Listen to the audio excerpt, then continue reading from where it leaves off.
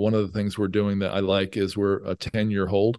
So while a lot of people love the idea of doubling their money in a couple years, and that's great when you can do it, but the 10-year hold is allowing us to relax and not be so concerned about the cap rate, expansion, interest rate, ups and downs, and all that.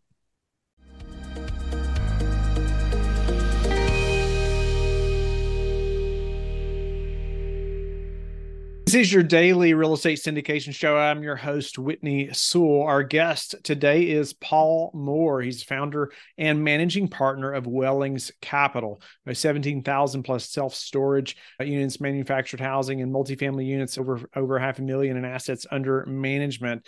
Has a degree, an MBA from Ohio State, entered the management development track at Ford Motor Company in Detroit. After 5 years, started a staffing company with a partner, sold it in 5 years, began investing in real estate in 99. He's 85 plus real estate investments and exits. He's appeared on HGTV, House Hunters, and a number of different places. And Paul's been a friend of mine for many years, which many of you may know. You'll hear us talk about it a little bit, but he's going to share some insights to actually the next 2 days that I know whether you are active or passive, you're going to learn a lot. Paul, it's always a pleasure to connect with you. You're somebody I've known for long before I ever got in the syndication business. You and I were playing music together. Listeners probably don't know that, but they should know it. And so grateful for having your time and having you on the show. Congratulations to your success. I'm looking forward to diving into a few topics today, actually over 2 days, a series of shows, and highlighting some expertise you've gained and sharing it with us. Thank you so much. Welcome. Oh, it's great to be here, Whitney. Thank you so much. And yeah, people don't know that. I mean, aren't you like, didn't you study under Neil Peart to like the greatest drummer of all time? I'm still giving his family lessons for his son, and I'm just kidding. Okay, great. No, not at all. Not at all. No, I do enjoy playing drums, but I've never claimed to be that good. Okay. Well, I think you really are. Oh, So well. I appreciate the kind words. Well, Paul, you have pushed forward in many ways with Wellings Capital. I know we've had you on in the past, but it's been a bit. Give us an update on what's happening, or maybe what's happened most recently with Wellings and your all's focus, and then let's dive in. yeah. So Wellings Capital, just kind of a background here. I wrote a book called The Perfect Investment, humble title, back in 2016 about multifamily investing.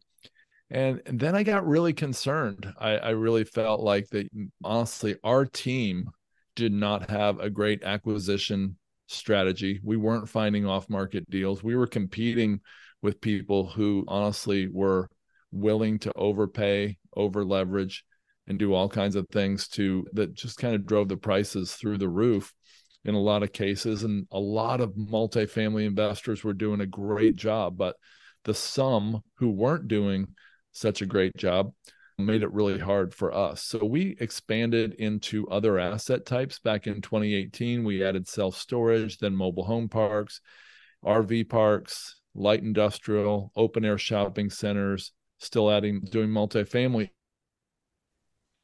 Whitney, you know that I read the book, The One Thing by Gary Keller and Jay Papasan.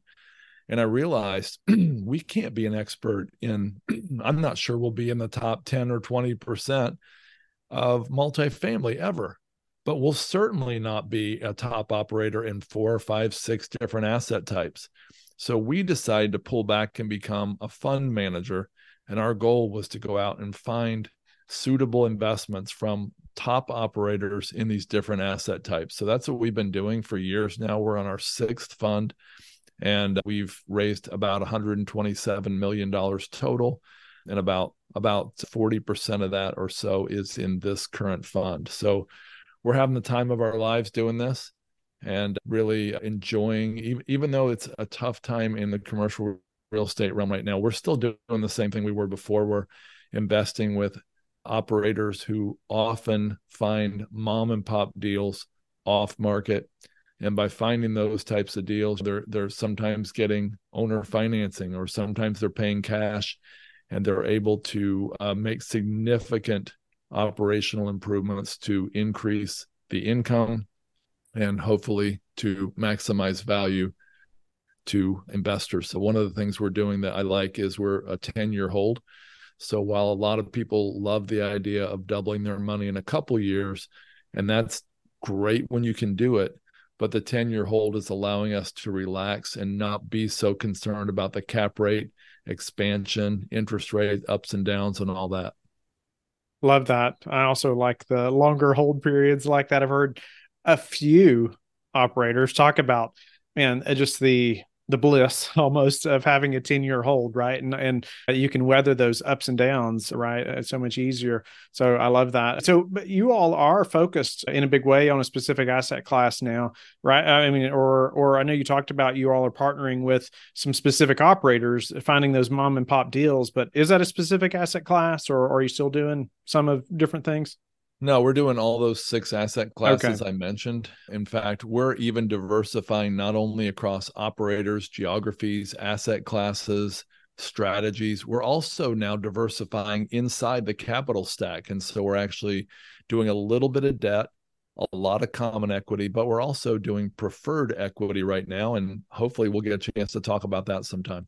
Yeah, of course. Let's do that. Let's jump into what that is and even why that versus debt, or the different types of things you're doing, why you would consider one or the other. But then I want to dive into the preferred equity and what that is exactly. But talk about those three things kind of high level a little bit, and then let's specifically dive into preferred. I sounded so sarcastic when I said hopefully we'll get to talk about that sometime. I forgot we were talking about that on today's show. I thought we were talking about RV parks. So anyway, I was being silly. But yeah, so we as a fund, we're investing in other people's deals. And so we're coming in as a large LP investor typically. So usually we're often getting better terms. We're often getting access to deals that they don't even go public. Some of them, like I'm thinking of a couple self-storage conversions near Boston. They didn't even hit the public at all. They just went to friends and family. We were one of those friends. But there's always a concern that investors are thinking, well, I don't really need you. I can go straight to the operator. And I'm thinking of another operator, a self-storage operator in West Palm Beach, Florida, that has a $5 million minimum. So most of our investors couldn't get into that. But I can tell you for sure that I can't think of any way for an individual investor to get into preferred equity unless they're doing it through a fund or another operator. Can I show you a picture of preferred equity just to give you an idea what I'm talking about? Please. And just so the listeners know, you can see this video on YouTube, but Paul's going to talk through it in a way too that if you can only listen, you'll still understand. Yeah. So imagine a capital stack that has debt and equity. So the bottom of the one I'm looking at here has 60% senior debt. And you would expect that the top would have 40% common equity. And that's what a lot of deals look like, something like that.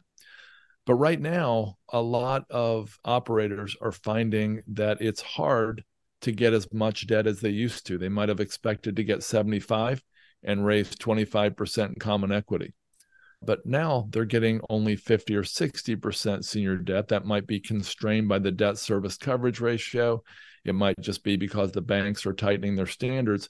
And if they're only able to raise the 25% common equity that I mentioned already, that's leaving a 15% gap in the middle. Now, that gap can be filled by either mezzanine debt, or which would be like a second loan, a junior loan, or it can be filled by preferred equity. We really like preferred equity, and there's a lot of reasons for that, but I did want to show this. So again, if you're listening, imagine a three-part capital stack instead of two, the bottom being senior debt, the middle being preferred equity, and the top being common equity. And of course, the top, the common equity, that's actually at highest risk, as it always is, in case there's losses. But of course, that is the place of highest gain in an asset that performs as expected or profitably. So we really like preferred equity because, first of all, it provides immediate cash flow, just like debt, has a future upside, just like equity, and a shorter hold time. And at this point in the cycle, a lot of people are a little nervous about the long hold times that I mentioned earlier. It has payment priority ahead of common equity. So if in the example I use with 25% 25% common equity, if the cap rate expanded or net operating income dropped and 25% of the value was wiped away, that would all be in the common equity realm, in that example at least. And so the preferred equity would still be made whole, as well as the lender. There's no lien, that's a benefit of senior debt. There's typically a lien on the property, but in this case, sometimes we're often getting personal guarantees from the sponsors for this. There's lower downside risk exposure than common equity, like I mentioned. We still negotiate depreciation benefits. We still get paper losses from depreciation passed through to us. In fact, in one case, we got 100% of all the depreciation because the operator didn't care about it for some reason. We can negotiate control rights in case something goes wrong. We can negotiate forced sale rights. We can be recognized either officially or unofficially by the lender, like Fannie Mae or Freddie Mac. And what that could mean, that forced sale provision especially, could mean that the lender wouldn't foreclose if there was a problem. They would allow us to force a sale and make sure we were made 100% whole in the sale. So that's some of the benefits of pref equity in general. I'll take a breath, Whitney. Yeah, no, that's great. I just appreciate thinking through that. Even seeing the slide, I would encourage listeners to see that. I think it's helpful to see the visual there. However, I think Paul laid it out there from senior down at the bottom. You think the higher you get on a ladder, the riskier it is, right? So right. As you go up, but maybe just on an elementary note here on this for our maybe newer passives or actives, who are the investors that are in the common equity versus the preferred equity, and how would they be in one or the other? Yeah. So typically some people, by the way, think this is, they think, I'm an investor in a certain deal. I get preferred because there's a preferred return of 8%. That's not this. This is something completely different. So this is closer to a different type of equity. Well, it is a different type of equity. It's closer to mezz debt, like I said. But if the LP equity, so in the deals in pref equity we've invested in, the LPs in one case were a bunch of LP investors, just like you would typically see. And in another deal, it was actually the sponsor equity. Everything behind us or above us in the capital stack is actually, it was 25%, I believe. It was all GP equity, so their own skin in the game, which we thought was even safer. And so that is typically where the LP money is coming from. I want to point out, too, that there are at least three types of preferred equity. There's probably more. One would be development, like somebody's building a building and they've got so much potential upside that the high cost of preferred equity, I didn't mention that yet, but the high cost of preferred equity right now is definitely within their budget if they make a big sale. Another type is rescue capital. There's a couple kinds of rescue, but I'm just going to go with the most obvious one, and that is a deal's in trouble. They've got to pay for new rate caps, and it's really expensive. They've got to refinance, and the new loan is going to be a much higher interest rate. So a rescue capital might be somebody who comes in and says, okay, we're going to give you egregious terms, and we're going to possibly have forced sale rights. We'll take this over, and if it goes bad, we're okay with that. And so that's not what we're doing. And we're also not doing development pref equity, though I think that's a fine thing to do. We're doing the third type, which is acquisition equity for the most part, not exclusively, but for the most part, we're doing acquisition equity, which would be buying a value add deal. And for the operator, it's a great benefit to have this because think about it, back in my capital stack, if there's a 15% pref equity in the middle, they could refinance and take us out, or they might have, maybe the GPs have profit from another deal they're about to close on. And when they do, that cash will come in and potentially take us out. And then they can buy that effective 15% of ownership, which could potentially maybe even double the GP's stake in the deal. And so it's really good for everybody if it's done right. Yeah, I think it's so helpful to think about it that way. I appreciate you laying out a few different types there. We've heard often lately about this rescue capital. A lot of people are talking about creating rescue capital funds and whatnot as well, because I think there's definitely going to be a need for that more and more, unfortunately. But on the acquisition side, you said most of the time that's what you all are doing, value add types of deals. Are there other types of deals that this would be considered for? Yeah, another one would be one we're looking at right now is a five park portfolio, mobile home parks. One of the deals, they're all funded individually and they all have their individual debt on them, of course. Most of the debt's going to be like 4 or 5 more year term. But one of the parks is the debt is coming due. It's terming out in like March. And so they're talking to us about possibly coming in with pref equity when that debt's gone, just to be the only, in other words, we would be in first position in that case. They'd have pref equity and common equity only, or possibly GP equity on that deal. So that's another type. Another one would be for an existing operation that doesn't necessarily need rescued, but they really want to have some working capital to either go maybe buy more land next door. Let's say it's an RV park that wants to acquire an extra 100 acres next door. And so they might use pref equity to do this, and then they would refinance us out in 2 years. Or it could be a multifamily operator who has a fabulous history of value adds, but they don't have any extra cash available right now.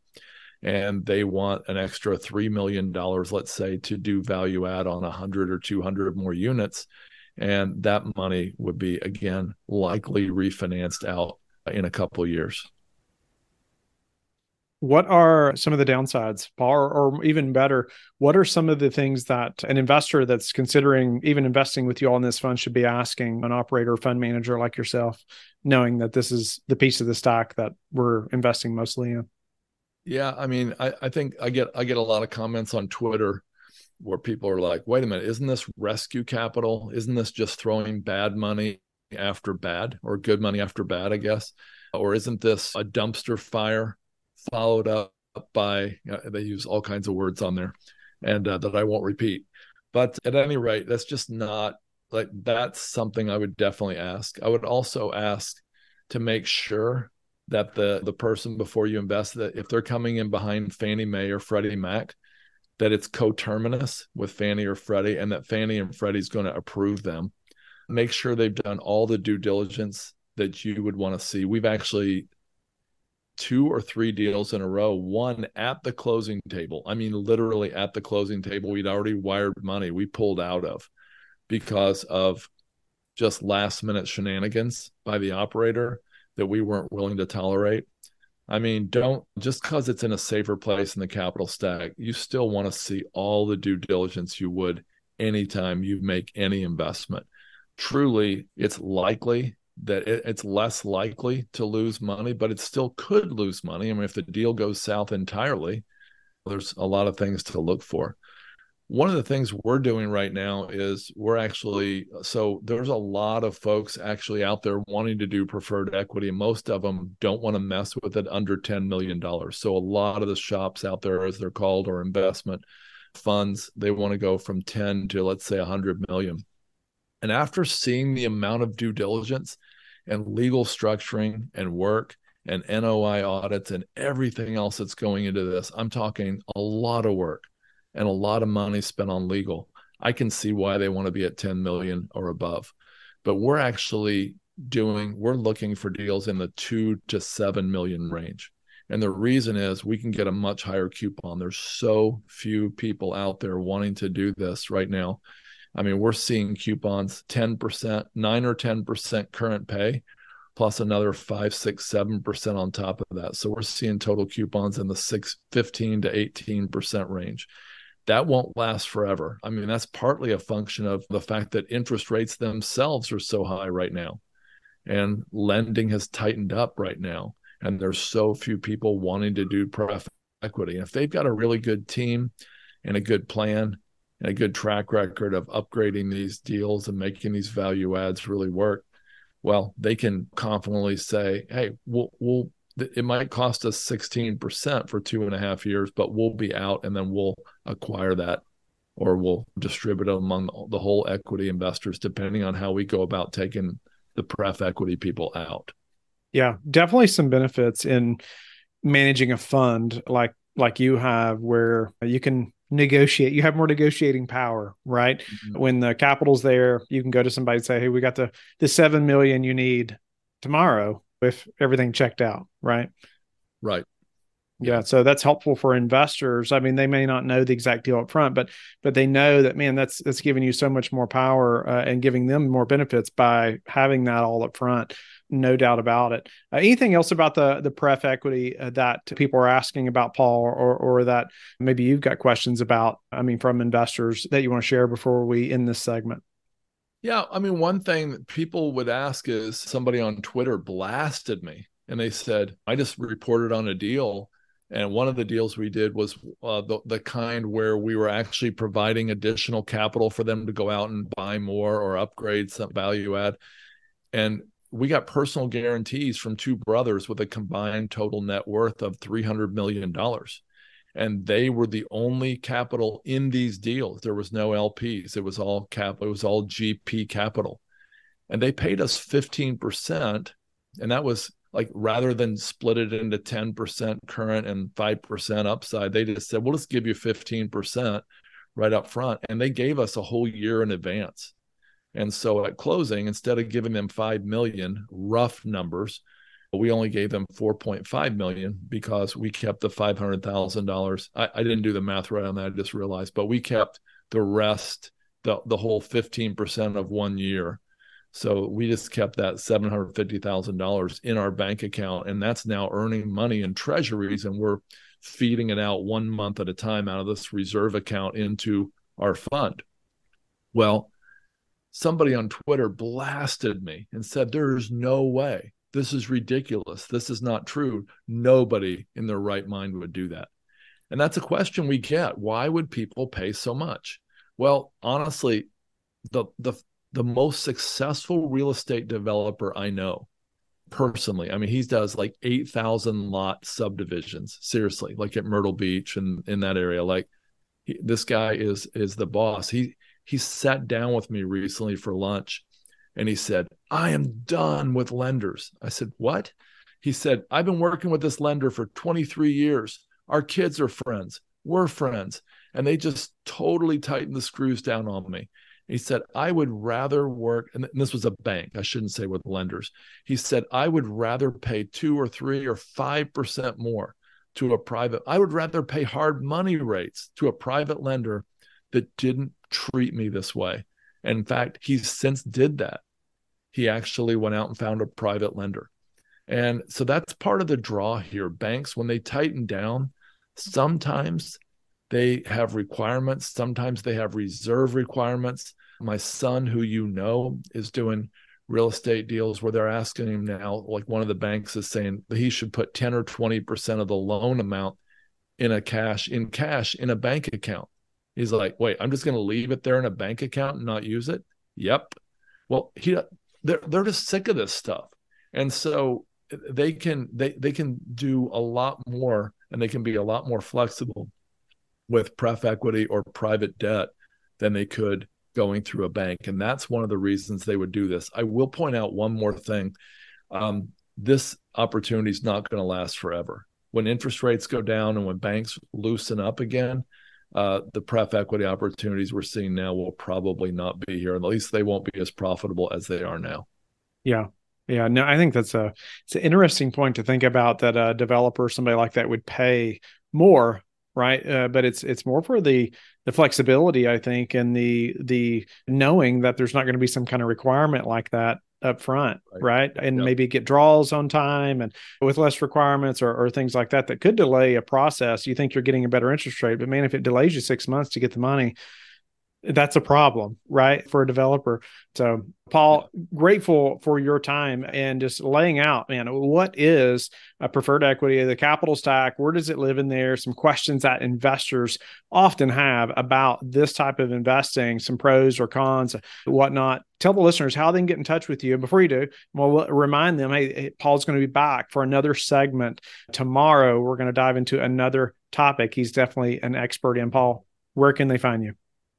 They can follow me on Twitter at Paul Moore, Paulmoore, at Paul Moore Invest, or they can get more information on pref equity or many other topics at our website. It's wellingscapital.com. That's WELLINGS, wellingscapital.com. And if they want to do wellingscapital.com/resources, we can get them a free special report on all kinds of different topics.